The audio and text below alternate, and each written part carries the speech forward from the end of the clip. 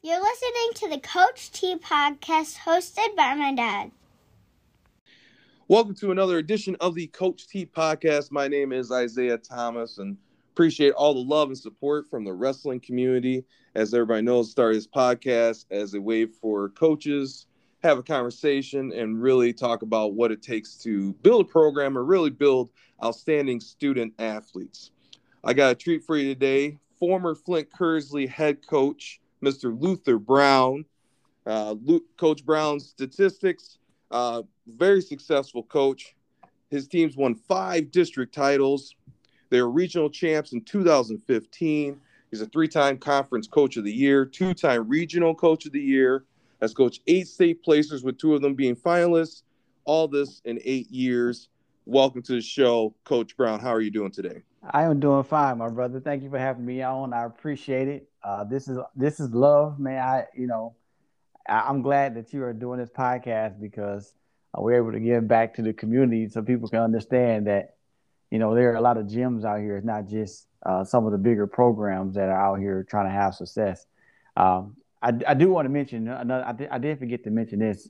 We won back-to-back conference titles, league titles, and that was the first time that had been done in 20 years when we did it. When I was there too. So, well, hats off to you in the stellar coach career that you had there at Flint Kearsley. My distinct memory of Flint Kearsley is Matthew Brady. I want to say he set the win record in the state of Michigan, 77-0, and popularized the move known as the spladle. Yeah. Which back then I think they called the grasshopper. So. Yep, they called it grasshopper.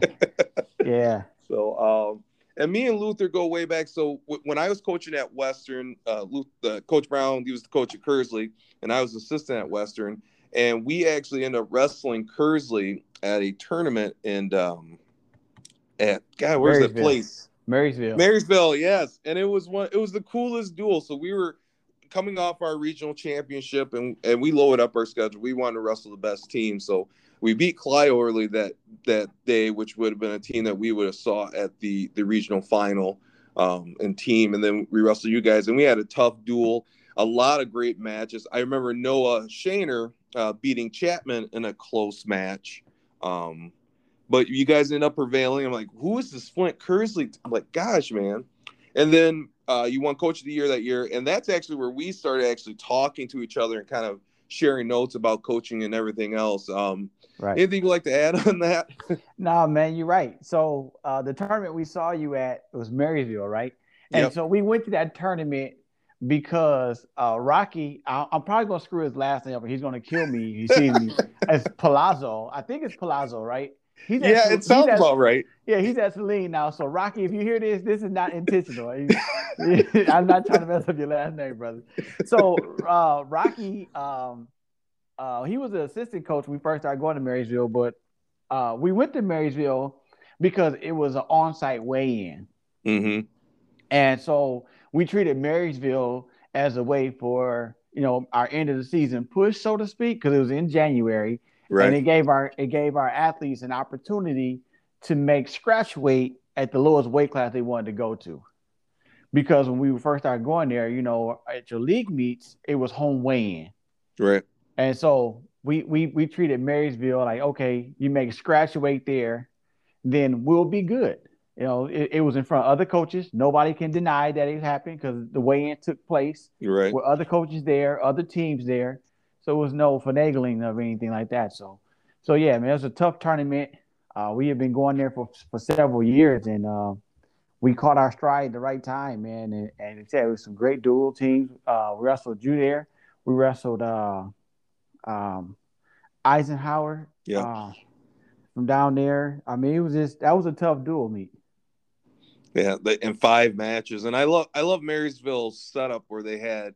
It was a 16-team bracket, but they did like an individual tournament where, you lost, you go into the consolation, but you ended up getting 5 matches, which I thought was really, really nice. But it was and I wish we could have went to there more. What ended up happening is when they shortened the season, our Holt tournament fell on the same weekend, and Holt is a big individual tournament where you get 5 matches. So Right. I wish we would have went back to Marysville, but we'll come back to the team aspect. Tell me about how you got started in the sport of wrestling from your youth to high school. So my story is very unique, right? So I don't have a youth background. Uh, I was at Flint Northern, right? So in 1994-95, Flint Northern had a Triple Crown championship. So you had the wrestling team who won team states, you had the boys basketball who won team states, and you had the girls basketball that won team states. So I get to Northern. I just played football, right? And at the time, William Waters was the assistant coach to Al Collins there. Yeah. And so Will Waters sees me in the hallway and was like, "Hey man, come here. You should wrestle." And I'm like, "What?" You know, and I didn't have a concept of it. I'm like, "What you trying to get me to do? WWE or something like that?" You know? And so I was like, "All right, I'll try it out." So I go to practice and I try it out. And I am getting killed because at the time, Darnell Ruffin was there, Antonio Hairston was there, Bob Sanders was there. Anybody who knows the history of Flint Northern, all three of them are state champions. Here I am, a kid out of the hallway getting his face beat in. And so, but for some kind of reason, man, I enjoyed the punishment, right? I kept coming back. And so that's how I got into the sport of wrestling. Will Waters pulled me out of the hallway my freshman year at Northern. Gosh. Can't say enough about Coach Waters. I actually had the opportunity to teach with him at Bridgeport for 4 years, and you will not meet a more gentler soul than William Waters. Absolutely. Absolutely. Amazing person. Hope to get him on the podcast someday. We'll see what happens. Man, so films are inside Will Waters, man. So he pulls me into the sport, and you know, everybody hits that wall of frustration. I don't have wrestling shoes. You know, I'm come from a single pair home. My family doesn't have money. You know, it was just tough. So Will Waters finds a way to get me some shoes. You know, it was a love that was shown to me. And then after I took all those beatings in practice, like Darnell, Antonio Hairston, and Ahmad, they always kept coming back. You know what I'm saying? It wasn't like, you know, you're not on this level, don't come in here. You know, they kept encouraging me to stick with it. And then I saw the brotherhood that came along with it. Right. So my freshman year, obviously I can't start. And so I got tagged along to all the meets. And I was a video man. Because back then we had the big VHS recorders that you put on your shoulder, looking like a TV 12 guy. So it was my job to record everybody's matches. I had to, you know, put the tape in, record the match, stop, start, so they could watch it, and then flip the tape out when the next weight class was up, you know, all that kind of stuff. Yeah. So I was practicing, but I became the video man at the same time. And then Will got me into wrestling over the summer. Well, let me back up a little bit. So at that point, it's a wrestling program here in the city of Flint called the Westwood Heights Battle Cats. And they needed a place to practice. So they would practice at Northern after us. And because I was so new, I was encouraged to stick back behind and work with some of their youth coaches just to help build up my fundamentals. Right. And I did that. And so, you know, you get an extra work in with that. And then that summer, Will was still there. He ran the X-Men, and I wrestled freestyle and Greco. And I was, ironically, you know, I enjoyed it a lot. I won state at Greco. It was like at 98 pounds. And then I ended up taking a second in freestyle. But my family, we couldn't raise enough money for me to go to Fargo. Oh my gosh. Yeah. So I qualified to go to Fargo. I didn't have the means to make it out there though. Yeah, they didn't have those.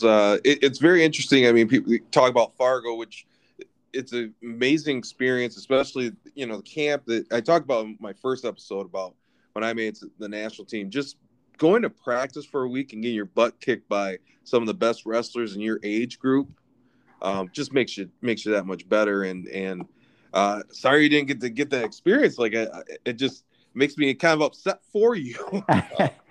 No, man, it's all about timing and planning, right? Right. So, I mean, it just wasn't in the cards for me to get all those different experiences, but it Mm-hmm. still helped cultivate, me to who I am today. So I'm appreciative of every step, man. Just Right. enjoying the process because it's Mm-hmm. bled over into, family life and how I deal with my wife and children and stuff like that. Right.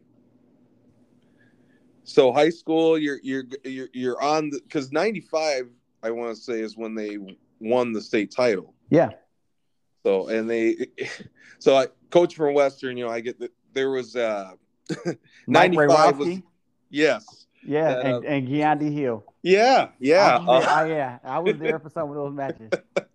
And I just hear about how I mean, two guys, high level wrestlers, just high level wrestlers, and they were trying to beat the crap out of each other. But when Yeah. you're watching those matches, you know how much time both those individuals put into it, and they're just basically putting on a show for everybody, and a lot of mutual respect. almost 30 years after the fact. I'm assuming. Yeah. Unfortunately, I didn't get to watch those matches, but I heard Northern and Western had quite a rivalry back in those mid '90s, especially the Saginaw Valley League at that time was very tough. Exactly. Yeah, it was. Those matches were like Rayrowski and Hill, man, were pay-per-view, man. Like, well, it was like everybody knew that match was coming, and Mhm. I couldn't nobody wait for it to happen. The anticipation on both sides, it was nice. I mean, looking back at when you're that young, I don't think you appreciate the atmosphere that it created at the time. But now Yeah. you look back at it, you like, man, that was almost like a heavyweight fight, man. Ali versus Frazier type Mhm. stuff that Right. the environment created. Those two going at each other. Yeah, it's like the Michael Jackson meme with him eating the popcorn and Thriller. You just sit back, relax, and enjoying Yeah, it. yeah, exactly, exactly. So you wrestled in high school. Did you end up going wrestling in college? No, sir. So, in college, I actually spent 4.5 years in the United States Marine Corps after high school. Yeah. Thank you Uh, for your service. Thank you. So I had to, figure some things out, and at that point, I didn't feel like I was ready for college, and Hmm. so I went to the United States Marine Corps, spent 4.5 years there, and then came back home, and then I went to college after I got out. Hmm. So what made you go into coaching? Oh wow! So when I got out of the military, at the time, Tori Ruffin is Yeah. a real good friend. He's not. I can't even call him a friend, man. Like, I've been knowing him since I was 6 years old. Like, we Right. are basically brothers. Like, Hmm. like, friendship does not define our relationship. Too small of a word. So he Hmm. was a head coach at Northern, trying to keep the program alive, and he asked me to come along and help. So I was his assistant. And because Flint Northern had a small team and Flint Central had a small team, we could talk about this now because it's over, right? Yeah. We would actually go over and practice with them. We would drove over because they had a bigger team than us. So Right. it was easier for us to transport 4 kids than it was for them to transport like 8. Hmm. So we go over practice, and then so we built a relationship with Coach Hill. Coach Hill is actually Giandi's father. So Okay. I've been knowing him for years. So Yeah. we were supporting one another, helping each other's teams out. And then when Tori left Northern, he took a police officer job. He asked me to be the head coach at Northern. Hmm. And at that time, I had Dimitri Lafir. That's where my 8 person come from as Yeah. far as like a state qualifiers. Dimitri was like a 125 pounder. He's a 2-time state placer at Northern. And Hmm. so I coached him, and then after that, I had stopped coaching because I had to focus on my undergraduate degree, Hmm. trying to get that done. Because I'm so an undergraduate. I'm a double major in accounting and finance. Okay. So focus on that. And while I'm at U of M, Flint, finishing my degree, Coach Hill calls me and says, "Hey man, I'm going out to Kearsley. I need somebody to go out there with me." And I was wrapping up. Actually wrapping up my last semester. I was like, "Okay, I'll do it." So I go out to Kearsley with him. So I actually spent 5 years in Kearsley as the assistant coach Hmm. before I became the head coach. Okay. Man, that's a lot of time.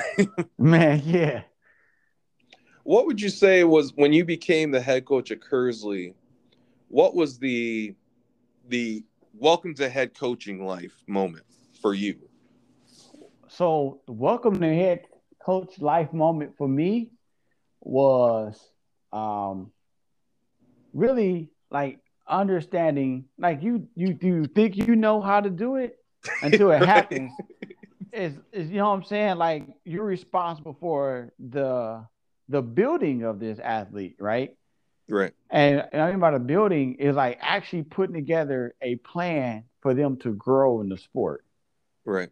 You know what I'm saying? Like you used to just think you go in there and show a bunch of moves and that's it. And then you learn that it's a little more calculated. Like successful programs are more calculated than that. Right. And so to learn how to build um I wouldn't say it all is program building, but build your techniques out. Like, okay, everybody in this program, you can have your own style, but here are our fundamentals. We will everybody will know how to do this, whatever this move is on the bottom, the top, on your feet, all that kind of stuff. So learning how to do that and create a system. Yeah, that's the best way to put it. Creating a technique system for your athletes to grow in the sport. Mm-hmm. That was the biggest wow moment for me, that you can't just go in there and you can't show them every move in the book. Like my first year here coaching, man, we was going over almost 2 or 3 new moves a day. Mm-hmm. But we had a small team, right? At that point, Kersey had a youth team, had a middle school team. Our varsity team just went through a little slump a little bit because of just numbers graduating, right? Right. And so the very first year, it was testing out and trying to get that stuff figured out. So that was Right. my biggest moment, like understanding that you have to build something to allow these athletes to grow in the sport. Well, I agree. That first year is always. I felt like for me that I always wanted to.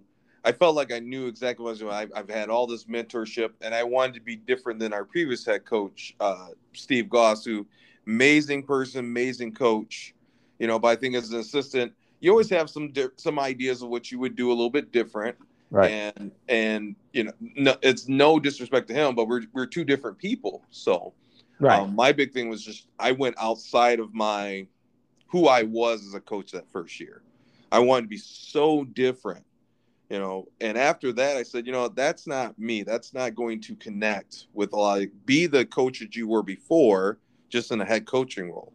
And I think Yeah. I still was hard and demanded more, but I think I was more myself, the joking, trying to get kids to plan ahead, to move past losses, things like that. I became more like that than we just lost to this team. Now we're going to run 50 sprints because you didn't have a great performance. Instead of saying, you know what, in practice, we can deal with why we didn't win this duel or why we lost certain matches here. We can work on those things in practice.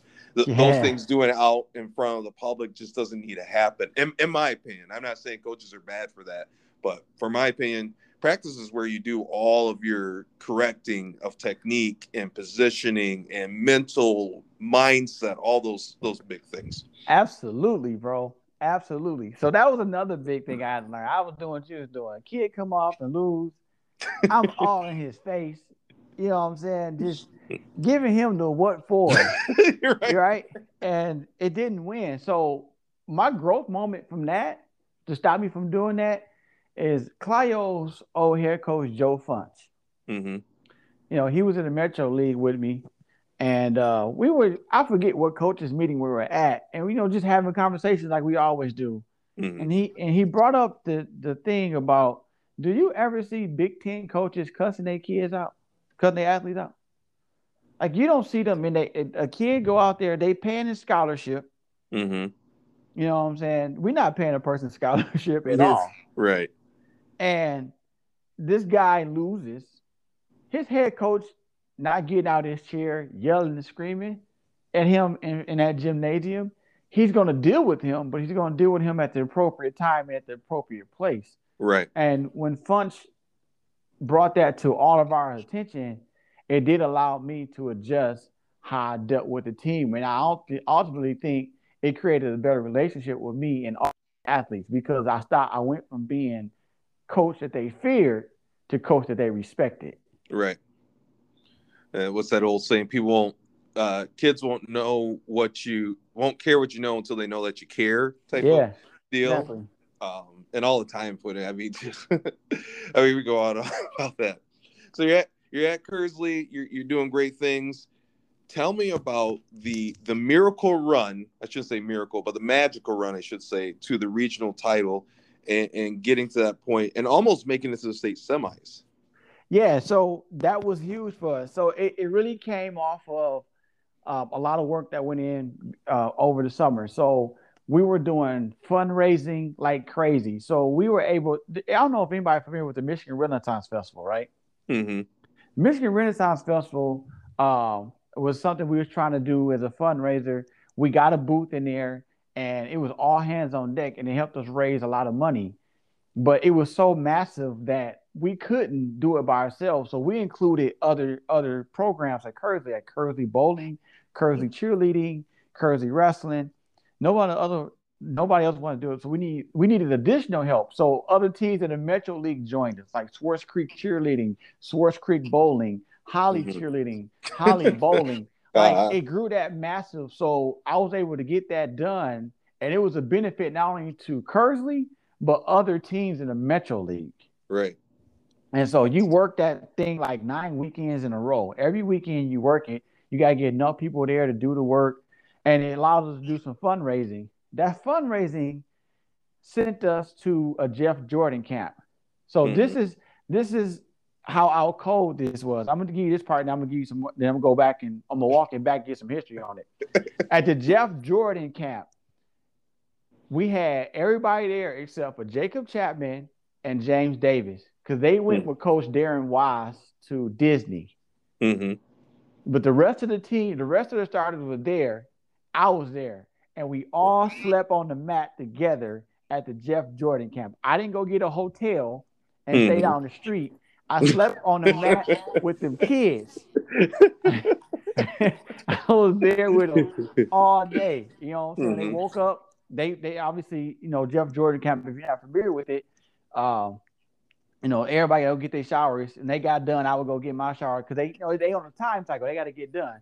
So just being a part of that, and our little breaks, we sitting in between, we playing, you know what I'm saying? We enjoying each other. And that was like a huge run. So coming out of that camp, we come into that season and we ready. I got some pure pit bulls on the team. Like Andy Roosdorfer was a freshman. His brother Aaron, I think I would tell you right now, Aaron's probably the toughest wrestler I've ever had in my program.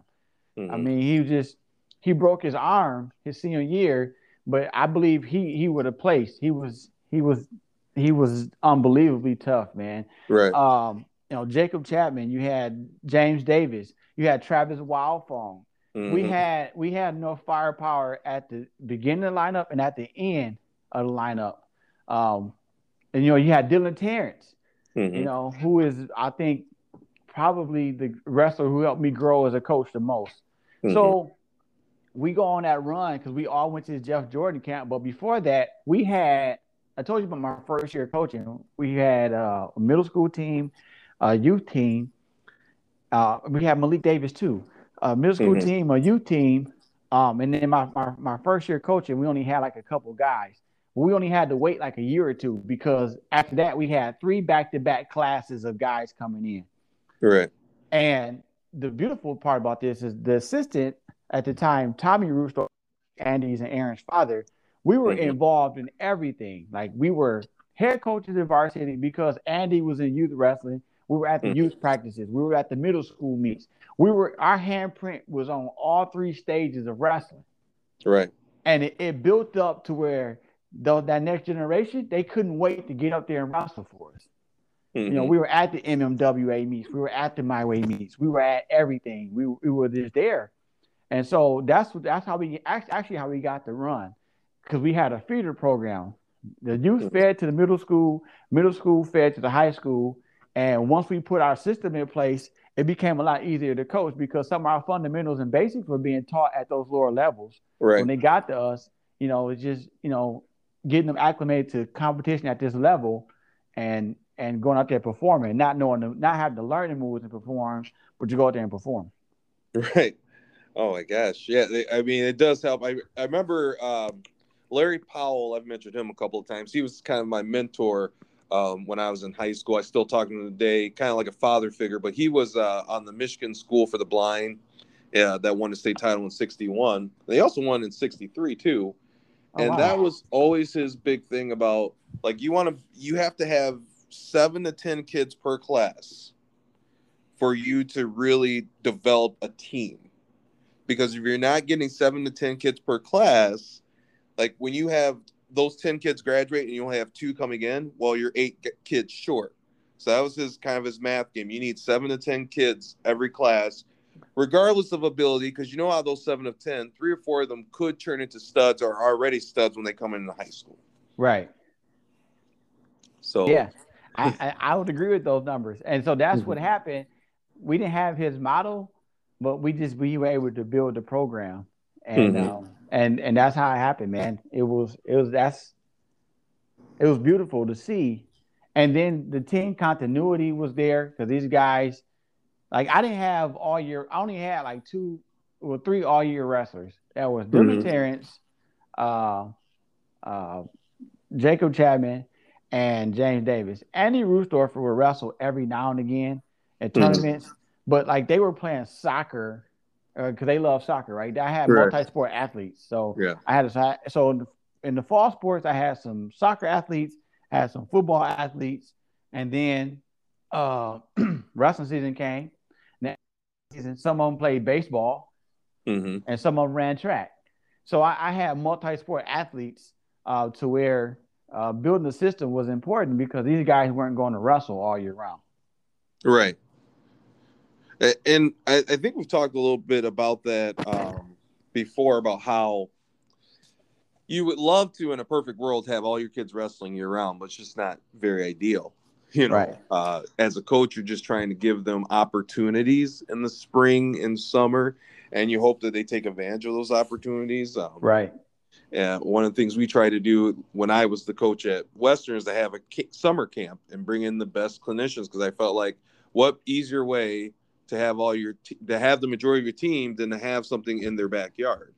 And many years it paid off, some years it didn't, and it kind of is what it is, but those opportunities were there.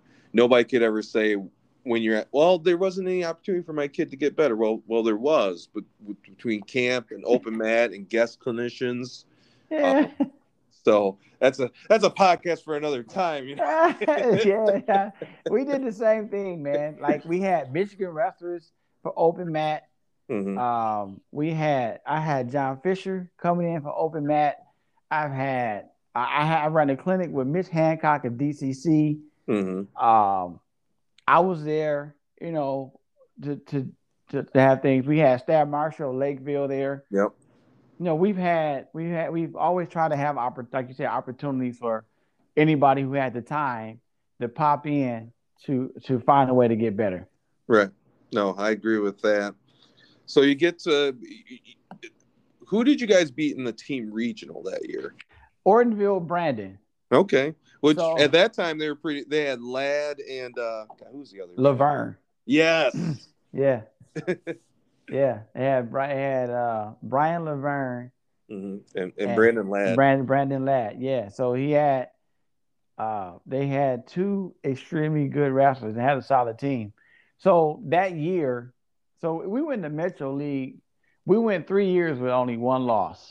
That's, we were able to establish the level of dominance. And if anybody knows the Metro League, at that time, really, Holly was a more dominant program. Right. With Don Pluta, who should be in the Hall of Fame. If he doesn't make the Michigan Wrestling Hall of Fame, man, I don't know what to say. Like, that would be, I'll be scratching my head a long time over that decision if he doesn't make it in. He deserves to be there. But so Ortonville, Brandon, they beat us that year at a dual meet in Linden. But like, this is how they beat us, like, because the majority of our kids are out taking the practice SAT. Like, it was a big thing. The parents, you know, you got to manage the parents. The parents want their kids to be there. I was like, forget it, with sacrifice. So the kids took that.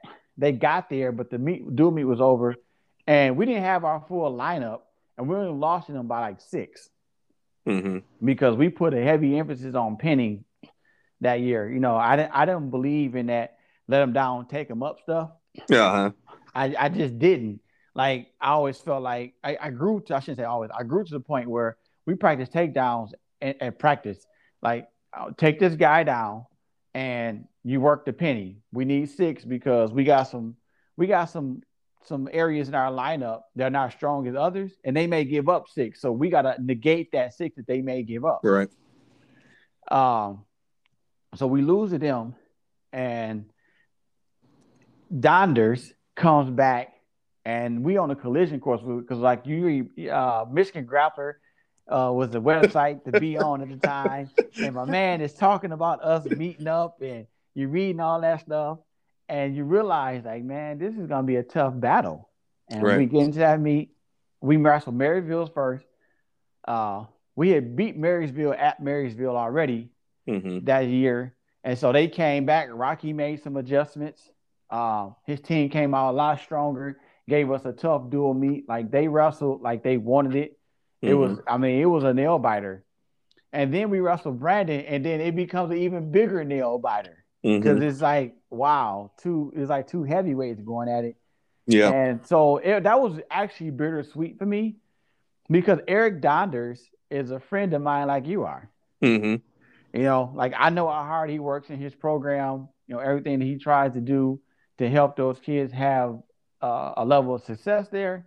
And you go up against your friend, it's like, I want to win, but you know how much work he put in, and you feel for him that you had to be the one to stop him from getting there. Right. No, I've been in those places one too many times. It's the nature, you know, friendly competition. I think I talked about this before, but Mike Donovan of Midland, we had a bit of a rivalry when I was coaching. I said, you know, for me, it was always about, I think people thought we had this animosity, but we really didn't. We were good friends off the mat. We want to beat each other, obviously, but when it was all over, you know, we're shaking hands, we're hugging, saying congratulations, and talking with our, you know, having our families, our wives and kids talking to each other. So it's, you know, at the end of the day, it's competition, but it's also the family, it's the friendship, and that's what's more important at that center. And then you guys make it to the state quarterfinals and lose a nail biter to Gaylord. Yeah, we lose a nail biter to Gaylord. It was tough, man. It was tough. We went down there with the anticipation of seeing Lowell. So it was a move we could have made, but it would have hurt us against Lowell because at the time, I think Lucas Hall is his name. Yep. Lucas Hall was at Lowell, and so we wanted to have Chapman available for Lucas Hall if we beat Gaylord, because we almost weighed him in at 125 to take out John Martin. But at Team States, they told us if he weighs in at 125, that's where he's going to be. Right. And that also put a chink in our lineup down the line. So I could bump him up at 19 to 25, but by the time and you know how dual meets go, and you see the progression. LaJoy saw that when I didn't send Chapman out at 19, he knew that I was sending Chapman up to 25 to go get Martin. So he put somebody else in and slid John Martin up to 130. You know, I couldn't go up to 130 because that's a 2-weight class. He would have to recertify, and it was only one way in at the state meet, so there's no way that was going to happen. It's kind of crazy. If you had the two weigh-ins, you can make that adjustment for the next weigh-in. Yeah. Which, you know, and we can talk about the one weigh-in versus two weigh-in, but it does. I mean, it changes your entire strategy at that point. Yeah, exactly. So it was a good experience for the team. We got down there and they were excited. They competed as well as we could. I feel like everybody gave me what they had, and I think that's something that we got to learn as coaches too, is realizing that no matter the outcome, if you gave me what you had, I can live with it. Right. And I think we lose sight of that, coaches, because we just see wins and losses. And so Tommy and I adopted the philosophy, and that actually helped us out too. We used to tell them, listen, the wins and losses to take care of themselves. The most important thing is that you go out there and you compete every second you're on the mat. Right. If you can compete every second on the mat, the wins and losses to take care of themselves. And we started, that became a statement we said all the time. And it almost like you felt like the pressure came off the kids. Right. And they just go out there and compete. And you ask them, did you give me the best you had? I could have gave a little more. And so, okay, let's not have this conversation again. Then just don't tell me you gotta give me more. Just do what you got to do. Right. And don't focus on the wins and losses. Mm-hmm. No, I agree. There's something to be said about effort-based training versus results. Wins and losses take care of themselves. At the end of the day, you got to be able to look yourself in the mirror and be okay with how you performed. Right. And if you didn't perform the best, then you go back to the lab and tinker and retool and figure it out from there. Exactly.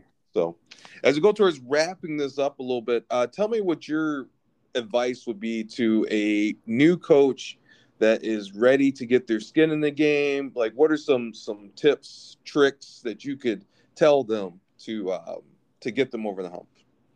I would tell them to map out a plan or your vision for your program on a 1-3-5 basis, 1 year, 3 year, 5 year. And the reason why that's important, because it gives you the vision to project to your athletic director and the parents in your program. Never underestimate how vital it is to have parental support, because they can make your program and they can break your program. Yep. And so understanding that coaching is not just coaching an athlete, you have to coach the parents too. Because there's nothing worse when you at home, you work with a kid and the kid bought into you, and then when he goes home and his dad tells him, we're not doing that. I don't believe in this coach. He's not good for you. I can't wait for him to get fired. Mm-hmm. Now this kid is in a conflict. And a lot of times because they might not know the vision, but if you can communicate a vision 1-3-5, and then let them know their role in this vision and what you need them to do to help you accomplish that, I think you're going to have a lot more success and build a much more successful program. Mm-hmm. Because they'll go in the gymnasiums regardless of the kid wins or loses, and they want their kid to be successful, but they see that they know we're working towards something. Right. Don't worry about it. We'll get you next time around. We know what's at stake. So that's what I would tell a new coach getting skin in the game. Map out a program, not a season. Map out a program, 1-3-5. In 5 years, this is your overall goal for the program. Get your AD involved, because most of the time parents are going to be the first one to go to him or her and complain. But if they know what's going on, they can kind of stave that off and build rapport with your athletes and your parents. Well said, Luther. I appreciate, like I said, we've become close friends over the last 6 or 7 years, and really appreciate what you're doing. Now you've stepped back from coaching. You've been hanging out with the family and doing all these things. You got a new job that you've been on for 2 years now. Yeah. So, you're doing great things. And like I've told people before, like when I originally stepped down, I asked for consult from many of my mentors, and I include you. You were a big one that kind of made people understand, like, there's other ways for you to contribute to the sport that you love. And it doesn't have to necessarily be day-to-day coaching and all that stuff. But I really appreciate that guidance and advice, and looking forward to many more years of friendship and getting down there and seeing you guys down in the Flint area. Yes, sir. Looking forward to it, man. I appreciate it. Like you said, our friendship has really grown. And you were a phenomenal coach when you were in it. You still are a phenomenal coach. And I know you got something brewing, and I can't wait to see the results of that, and appreciate your time, man. And your family's time, from the time we've had conversations. You took time away from them for us to talk, man. That's huge, man. Yeah. Well, I think they all understand our passion for the sport and helping each other out. So It's great to have the support from the family. So you have a great day, Luther, and thank you. Appreciate everything. Yeah, no problem, man. Thank you for listening to the Coach T podcast by my dad.